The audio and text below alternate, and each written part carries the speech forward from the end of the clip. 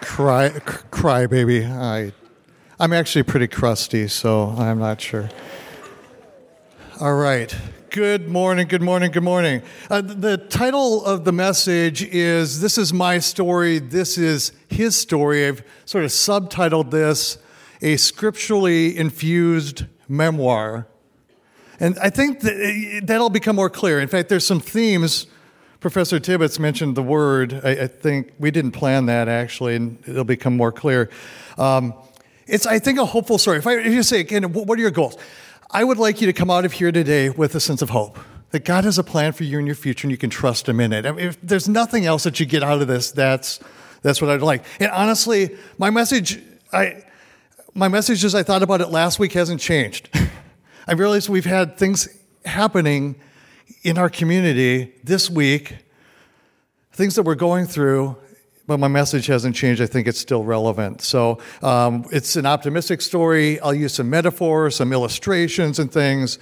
Your story is not the same as my story, but sometimes our stories rhyme. And so my hope is in the rhyme of our stories, you find some sense of encouragement. It's sort of obligatory that we need to really share a little bit about our families. I do have 4 kids. 2 of them are in here today. And that's all I'll say, because, I mean, they deserve to have lives aside from me. And I have one who graduated with a degree in engineering, and honestly, he's like an engineer, a theologian. So, I mean, integrating faith, life, work together, I think, in unique ways. My youngest is 10. She declared her NCU major at the age of 8. Pray for us. My wife, Carrie, here's a photo. My wife, Carrie, and I, on Saturday, will celebrate 28 years of marriage. Yes, 28 years. That means she is long-suffering. So that's us relatively recently, and then us back in the day when we were young, dumb, and in love. We're still in love. Hopefully we're not quite as dumb as we maybe were. We've learned a few things. Now, okay, so I'm going to share a story. Again, this is my story. This is his story. And honestly, part of this is Carrie's story. My wife, Carrie, in my classes, I've heard her as my CPA. She is a part of the story. Honestly, if she was here, she'd probably tell it differently. Because even if you experience the same story together, sometimes your perspectives of it are not exactly the same. So she's actually at work with one of her clients today, and she wishes she could be here with us. We have some actually folks from Emmanuel Christian Center here today. It's just exciting. Yeah, actually, part of my small group. Hey, we support one another. Okay, so I have an illustration here, and coming up in a few weeks, you have the Academy Awards. This is not an actual Academy Award. It's like a cheap thing that you can get off of Amazon. All right. But in a few weeks, we have Academy Awards. And I think of, the Academy Awards, you think about it, this is recognizing excellence in filmmaking and such. And in your field, in any field, to have people recognize you as the best in your field is an honor. And if you watch the Academy Awards, probably the most prestigious parts of those awards, the most prestigious awards themselves, come at the very end of the show. So you have Best Picture, Best Director, an actor in a leading role, an actress in a leading role, and you have supporting actor, supporting actress. So the lead actor, the lead actress, to get that award, the story's about you, or you're representing a major component of the story. The supporting actor or actress it plays a significant role, but it's more of a support role. Oftentimes critical, but support. Here's the analogy. In my life, I've learned that in my own story, I'm not the lead actor. I am at best, and this isn't denigrating my role, this is how God created me, to be a supporting actor. And in your story, God's called you to be a supporting actor or actress. And even if you look at Matthew 25, where the master in the parable says, "Well done, good and faithful servant," what I really envisioned him saying is, "Well done, good and faithful servant. Here's your best supporting actress award. Well done, good, faithful servant. Here's your best supporting actor award." Now, say, well, okay, that's interesting theology, interesting biblical imagery. But here's a practicality of it in my life, is that when I place myself, and I have this tendency, and I think we all have this tendency, to place myself in that lead actor role or that lead actress role, you'll feel tension, discomfort, because you're trying to assume a role that God has not created you to assume. And so in each of our lives, that tension, how it expresses itself may be different. Mine, and I know this about myself, and you should honestly get to know yourself enough to identify these checkpoints. In my life, if I get anxious. I get anxious. And the anxiety kind of shows up at 3 or 4 in the morning as I'm thinking about my day, things I have going on, and my mind is spinning and it's spinning and spinning, and I'm anxious about things, and oftentimes it shows up at 3 or 4 in the morning. If I see that happening in my life, what I know is I'm trying to assume a role to which I was not called. God calls me to bring all of my excellence, but trust Him with the results as the lead actor. And there's a ability within that to have a sense of freedom. But also you get to lean in on strengths and abilities that you don't have yourself. So this is not, again, a lesson that I just happened upon. It's a lesson that I learned in my life.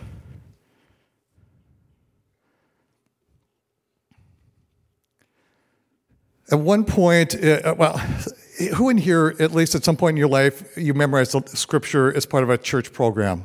Anyone here? It's a decent number. I did as well. At one point, if you have young kids, particularly like grade school kids, they like to swap roles. So, if they're in school, they like to play teacher.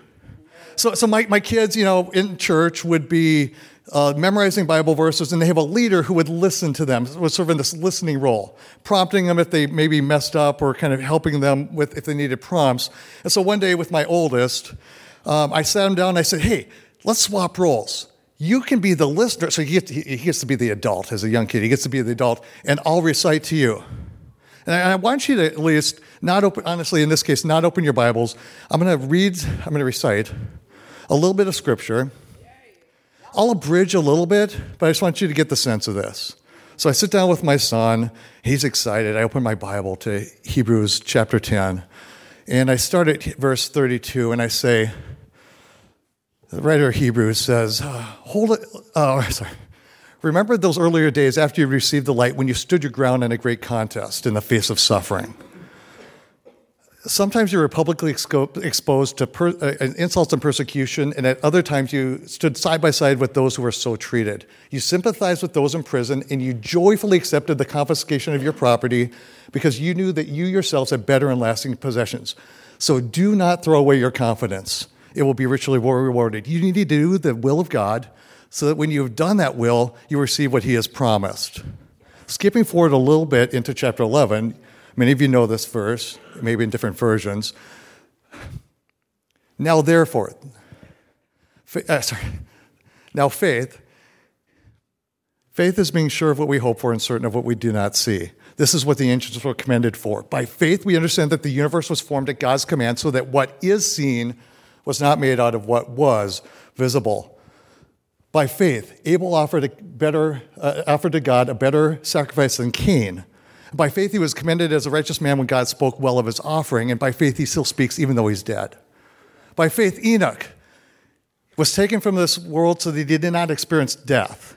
He could not be found because God had taken him away. For before he was taken, he was commended as a person of faith. And without faith, it is impossible to please God. Because in order to please God, we must believe that He exists and that He rewards those who earnestly seek Him. By faith, Noah, when warned about things not yet seen, in holy fear built an ark to save his family.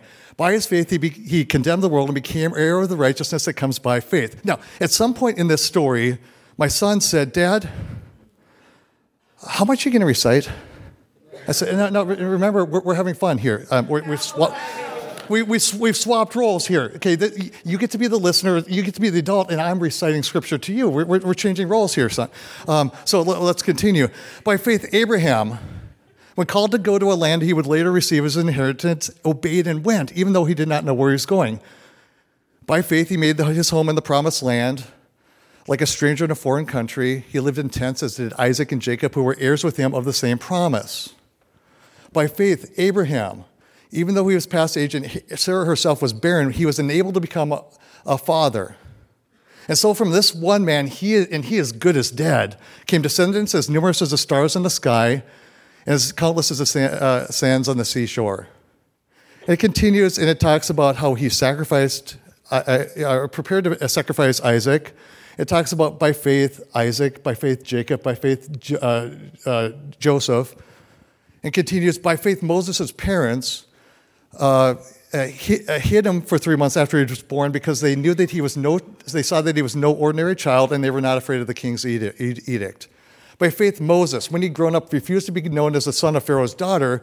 He chose to be mistreated along with the people of God rather than enjoy the pleasures of sin for a short time. He regarded disgrace for the sake of Christ as of greater value than all the treasures in Egypt. It continues and talks about the fact that by faith, they left the promised land. By faith, they kept the Passover. By faith, they went through the Red Sea. By faith, the walls of Jericho fell when the people marched around them for 3 days. By faith, the prophet Rahab, because she welcomed the spies, was not killed with those who were disobedient. And my son at some point says, Dad, are you going to recite the entire Bible? I'm like, don't be silly. I'm not going to recite the entire Bible. Okay, let's continue. But thankfully, the writer of Hebrews actually does abridge, as I've done a little bit here. He says, I don't have time to tell you about Gideon, Barak, Jephthah, David, Samuel, and the prophets who through faith conquered kingdoms, administered justice, and received the things promised. They shut the mouths of lions, quenched the flames. Their weakness was turned to strength. They became powerful in battle and routed foreign armies. It continues and talks about how they went around in sheepskins and goatskins and mountains and holes and caves in the ground. They did not see the things promised. They only saw them and recognized them from a distance. Therefore, since we are surrounded by such a great cloud of witnesses, let us throw off the sin that so easily entangles and anything that hinders, and let's run with perseverance the race marked out for us, fixing our eyes on Jesus, the author and perfecter of our faith, who for the joy set before him endured the cross, scorning its shame, and he sits down at the right hand of the throne of God. Consider him who endured such opposition from sinful men so that you will not grow weary and lose heart. And I stopped. And in the history of parenting, it might have been the worst moment ever because that child has never agreed to listen to me recite Scripture ever again. Here's the thing. I think there's many reasons why we might choose to memorize Scripture, at least 4. We're an academic institution, and academically you memorize things. This semester you'll probably memorize things. Faculty may ask you to memorize things. That's one of them. We memorize Scripture because someone may have told us to. I memorized my first Bible verse at the age of 8. I chose the one that was the shortest available to me, and but I did it because someone said, "Hey, you ought to. You should memorize Scripture." So sometimes we do it as an academic exercise. Sometimes we do it because someone says maybe you should. Sometimes we memorize things, not just Scripture, but maybe inspiring quotes or anecdotes because it encourages us or inspires us. And so, I could cite from Robert Frost and Jane Austen and J.R.R. Tolkien, different things that I find interesting, inspiring, encouraging. And that's maybe partly why I have this section of Scripture decently memorized. But honestly, there's a fourth reason. And sometimes you memorize things just out of a deep act of survival. And at one point in my life, I just went through a period of time where it was just dark. And I read this passage of Scripture, I'm not exaggerating, every single day for 6 months straight, at least 6 months straight, as an act of survival. In fact, J.I. Packer has this quote. Let's put that on the board here. We have a quote. Oh, actually, sorry. I actually skipped my slides. That's why I messed with them. So J.I. Packer says that the Bible is a rope that God provides us to ensure that we remain connected while the rescue is in progress. And here's the reality is that I have been rescued, I am being rescued, and I have this promise that God will continue to rescue me. I never arrive in my life, and you never arrive in your life. There's never a point in our lives where we are outside the need of rescue. But the reason why, honestly, this passage of Scripture is so what's so pivotal for me is that I was at a point in my life where this imagery of a rope to a drowning person seemed not just figurative, but it felt real. Because it was like I'm treading water, in deep water, and my chin is at that water line, and I'm holding on for dear life. And every day, I'm reading by faith, by faith, by faith, and God is using that in me to get me to the next day, to give me a little bit of light. And out of that time period, my life verse, or I describe it as a life verse, became Hebrews 10:23. And Hebrews 10:23 just, I think, sums up this entire passage, that we can hold unswervingly to the hope we profess, that he who promised, God who promised, is faithful. In times of darkness, I realized that, or at least I recognized, even though I didn't feel it and I didn't see it, and it was really a statement of faith and a trust in God, that God, you have plans for me, you have a future for me, you're going to do things. I don't know what they are now, I don't like what I'm seeing, but I can trust you in it. Let me do a quick poll here. Okay, so changing gears just a bit. Does anybody in here like parades? And by parades, I mean, Thanksgiving Day parade, Christmas Day parade, New Year's Day, Rose Bowl parade, 4th of July parade. Is anybody here, you're like, I like a good parade. Hold them up, hold them up, hold them up, hold them up. I just want to see a whole bunch of people that I don't understand at all. Because honestly, Tibbetts is a parade guy. Oh, man. I should have known. Honestly, I don't like parades. And maybe it's my sense of control. I'm always wondering when the thing's going to end. And it seems like if there's a corner that you have maybe a float coming around, I'm like, is that the last one? Oh, crud, no. There's another one and another one. And I just, again, maybe it's a sense of control. If I was sitting in a helicopter overlooking the parade and I could see the beginning, middle, and the end, maybe I'd react to parades a little bit differently, but I just don't like sitting there wondering when the thing's going to end, honestly. And here's what I encounter in my own life. That sometimes I like what's in the parade of my life, sometimes I like what's in front of me, and sometimes I don't. And at times you hit these periods where it may be, here's a float, and here's a band, and it's playing a melody that I don't want. And here's another float that's something that I don't like. I'm wondering, God, when is this going to end? And the recognition that I have is that in the parade of my life, while I may not see the whole thing, God does, and I can trust him in it as that lead actor. So I'm in graduate school. And it's a Saturday, and actually I have a finance exam later in that afternoon. So on a Saturday morning, my wife and I are in bed asleep, and I'm honestly kind of half awake thinking, I really should get up and study. None of you have ever been there. Well, I'm thinking I should get up and study, and we get a call on the phone, and the call on the phone tells us on a Saturday morning, March 19th, and yes, we did have exams on Saturdays and Sundays in my graduate school. On a Saturday, March 19th, we get a call that my father-in-law had killed himself. And I just tell you, we held each other. Life was a blur. It's impacting. Not everybody reacts to the same thing, same circumstances in the same ways. But it pushed us kind of over the edge into what I call a funk. Now, there was a couple of other things that went on at the same time. So we were dealing with that. And at the same time, my dad was leaving my mom to marry someone that he had an affair with. And so I described it at the time, or the way it felt to me was like Carrie's dad was dead, and mine was alive, but he felt dead to me. That my life, what I thought my family was, my dad was a leader in business, in the community, in the church, and everything that I saw as my foundation was just kind of wiped out from under me. So Carrie's dad was dead. My dad was dead to me. And on the campus, it was fairly hostile to faith. I was editor of a publication. I wrote an Easter article that was not well received. And I got these needles and criticisms for being a person of faith, which normally would kind of bounce off me. I have a decently thick skin, but honestly, when I was dealing with Carrie's dad and my dad, and you just add one more thing to my plate, it threw us into a funk. Or I described it as a funk. I later learned it was depression. And you'd say, well, in fact, it took me about 6 to 8 months to learn it was depression. You'd say, yeah, Professor Sobey isn't that smart. Sometimes in the middle of things, you just don't see them that clearly. And so I described it as a funk because that's the language I say, this is the way I feel. I have trouble caring about things. The things that used to give me pleasure no longer do. And I can't seem to snap out of it.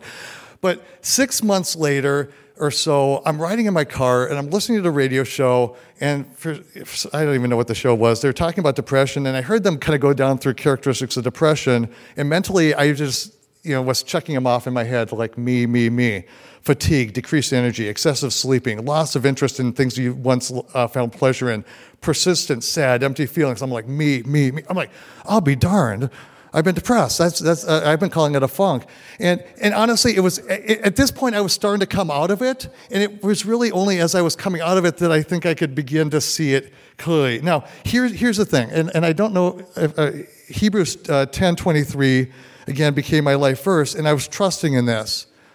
But God, during this time, was faithful, and he did what I describe as he provided grace and mercy at the points where I most needed it and least expected it.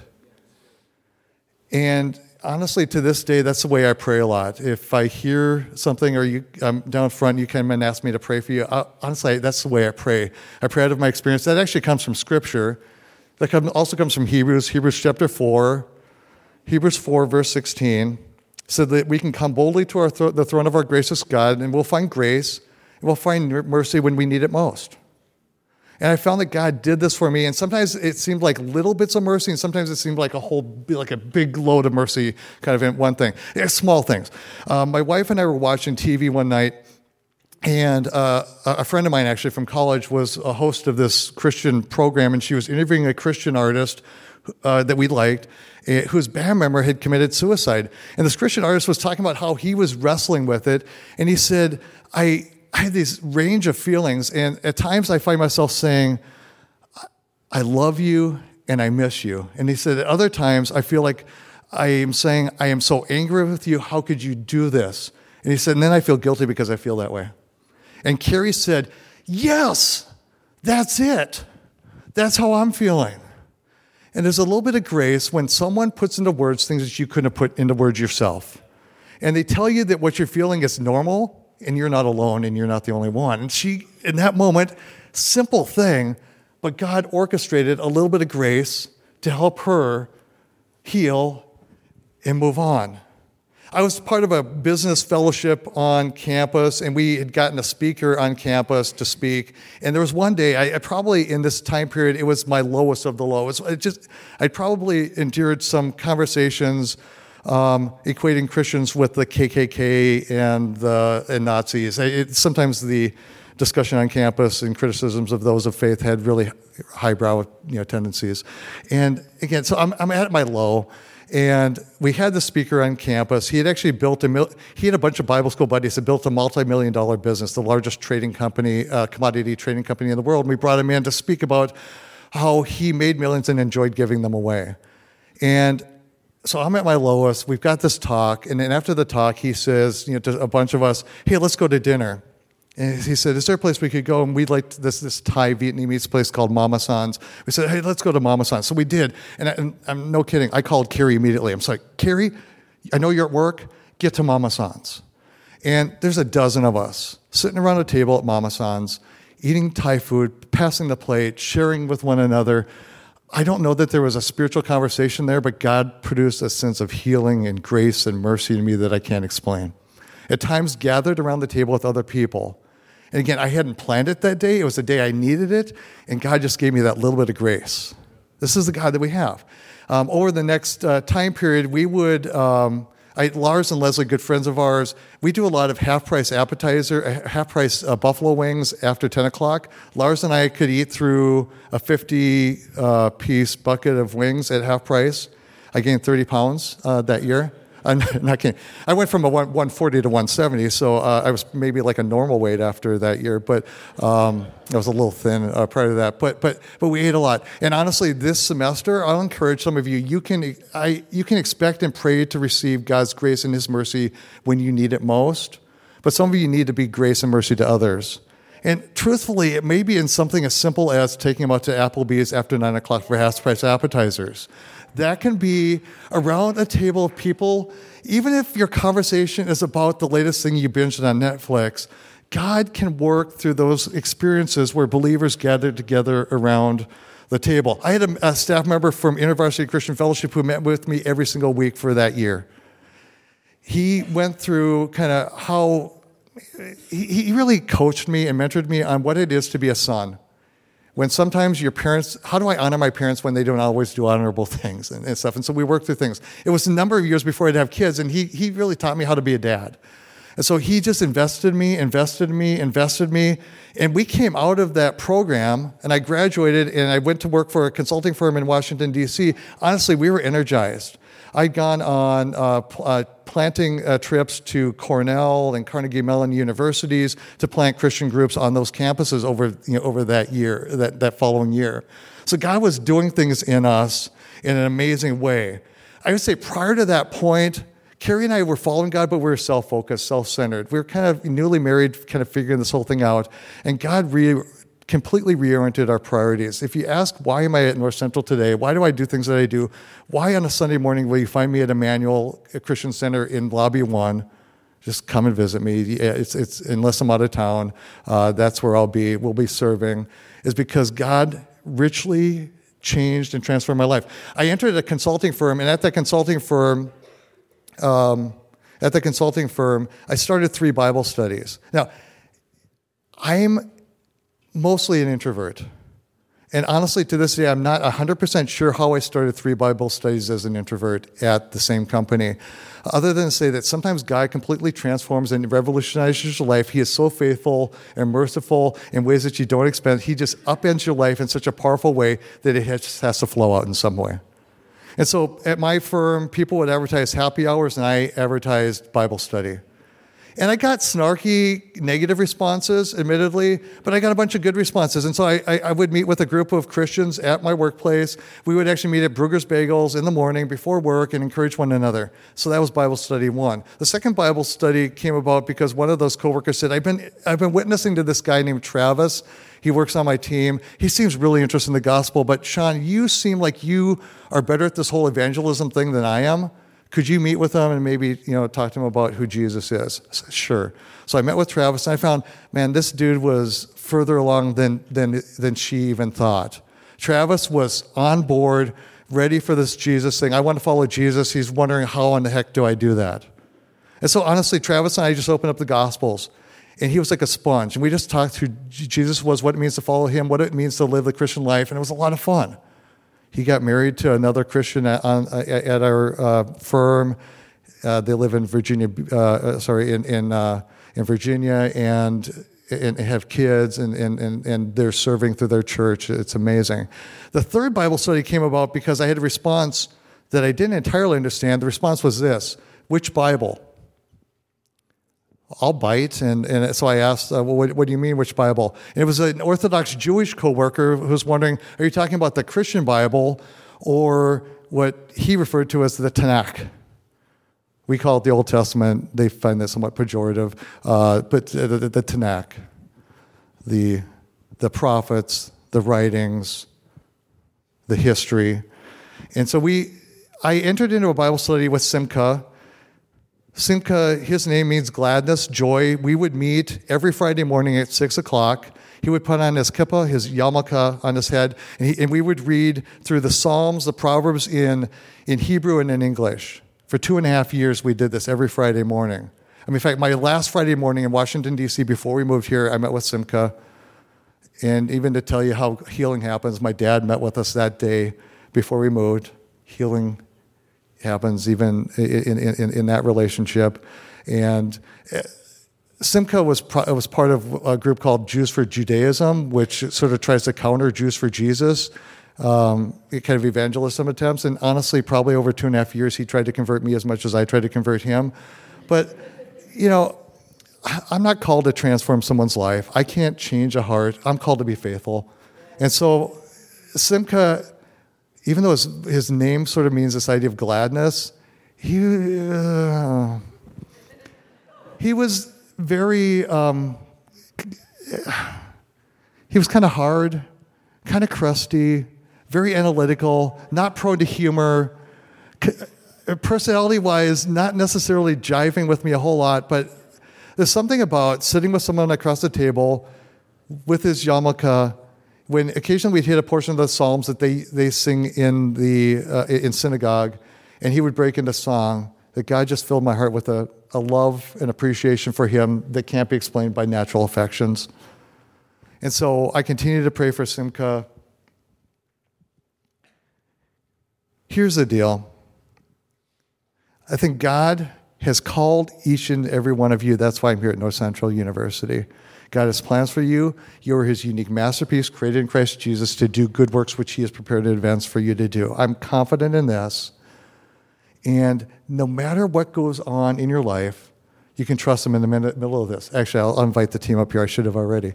We're going to actually end this time in worship. What I really wanted you to do as we ended this time together was have an opportunity to just come before this great God, this God that we can hold unswerving faith in, and just worship him.